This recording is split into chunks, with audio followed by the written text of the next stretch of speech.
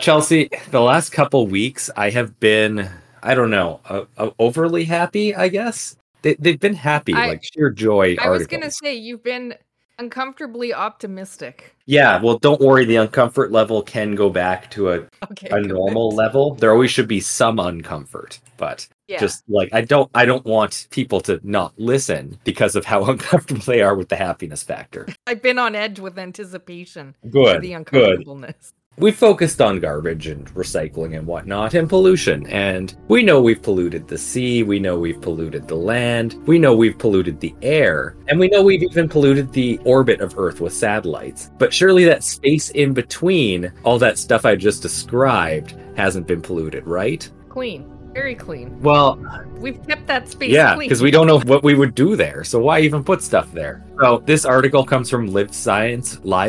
I don't actually know which way to pronounce it. That's the problem with English and just, the exclusive written form. Yeah. So this article's on Live Science. It's by Harry Baker, written on... Where is the date on this? All I know is it was written. I can't confirm that. Okay. Anyhow, article title... Oh, sorry, October 24th, 2022. There we go. Article name, Falling Metal Space Junk is Changing Earth's Upper Atmosphere in Ways We Don't Fully Understand. A research plane that flew through Earth's stratosphere identified more than 20 elements that are linked to the aerospace industry. Experts predict that the problem could become much worse in the future. So, let's go through this. The sky is littered with metal pollution from bits of space junk that burn up as they re-enter the atmosphere, a new study reveals. This unexpected level of contamination, which will likely rise sharply in the coming decades, could change our planet's atmosphere in ways we don't fully understand, researchers warn. The study, published on October 16th in the journal PNAS, that's the paper... What? So it's PNAS. I laugh every time I see it too. It's the, I believe, paper for natural and astronomical sciences, but they could have picked a better name. PNAS. They could have, yes. Is part of the National Oceanic and Atmospheric Administration, NOAA, Stratospheric Aerosol Processes, Budget and Radiative Effects, which is SABRE mission, which monitors the levels of aerosol tiny particles suspended in the air within the atmosphere. Wow, that was a lot of long words to I'm not really sure what they're going over there, but it's about the paper. That's it. Hey, we have the information. Yeah, the team used a research plane which was fitted with a specialized funnel on its nose that captures and analyzes aerosol to sample the stratosphere. The atmosphere's second layer that spans between 7.5 and 31 miles above the planet's surface, or 12 and 50 kilometers. The study was designed to detect aerosols covered with, quote, meteor dust, end quote, left behind by space rocks that burned up upon entry. Instead, the plane detected high levels of metallic elements contaminating the floating molecules, none of which could be explained by meteors and other natural processes. The two most surprising elements were niobium and hafnium, which are both rare earth metals used to make technological components such as batteries.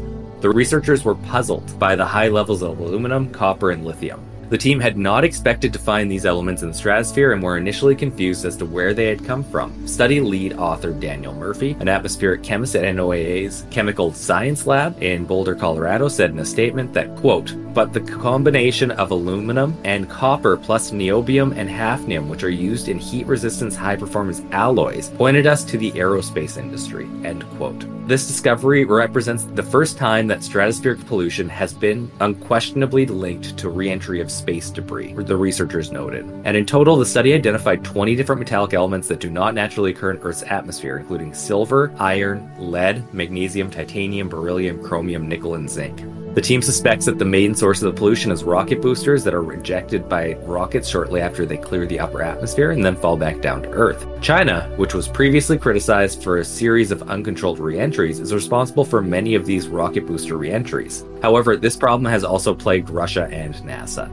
I really like that they didn't name the US out of all those. Yeah, I find Just the wording NASA. on all of that pretty funny. Falling satellites that have been abandoned, knocked out of orbit by solar storms, or purposely crashed back to Earth are also likely to release large amounts of metal pollution as they burn up. Pollution from satellites will likely increase as more commercial satellites are launched into space. Of particular concern is the nearly 9,000 satellites that are currently in low Earth orbit, which are destined to eventually fall back to Earth according to Orbiting Now. In total, around 10% of aerosols from the new study were polluted with space metal junks, but the researchers predict that this could jump to around 50% in the next few decades. It is currently too early to tell what long-term effects this pollution will have on our planet, but past atmospheric pollution, such as chlorofluorocarbons, CFCs, contributed to holes in the ozone layer. Aerosols also play a role in reflecting sunlight back into space, which is important for mitigating the effects of climate change. A lot of work will be needed to understand the implications of these metals in the atmosphere, Murphy said.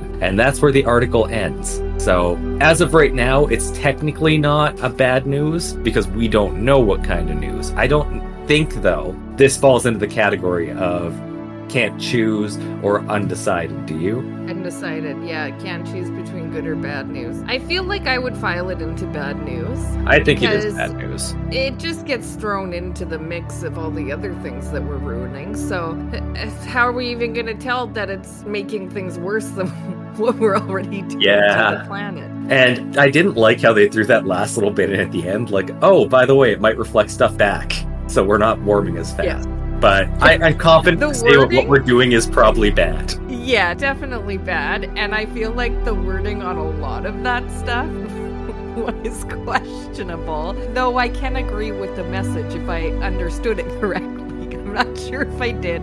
But what I get is we're not sure that these things are bad, but they probably are. I've decided that for myself. Yeah, and we are the deciders at the end of the day. Yeah, we definitely are. And you can rest easy knowing that this decision has been made for you over these next 48 hours. One thing off your plate. And until Friday when we can make further decisions for you in the longer form. Yeah. Anyhow, see you Friday. Goodbye.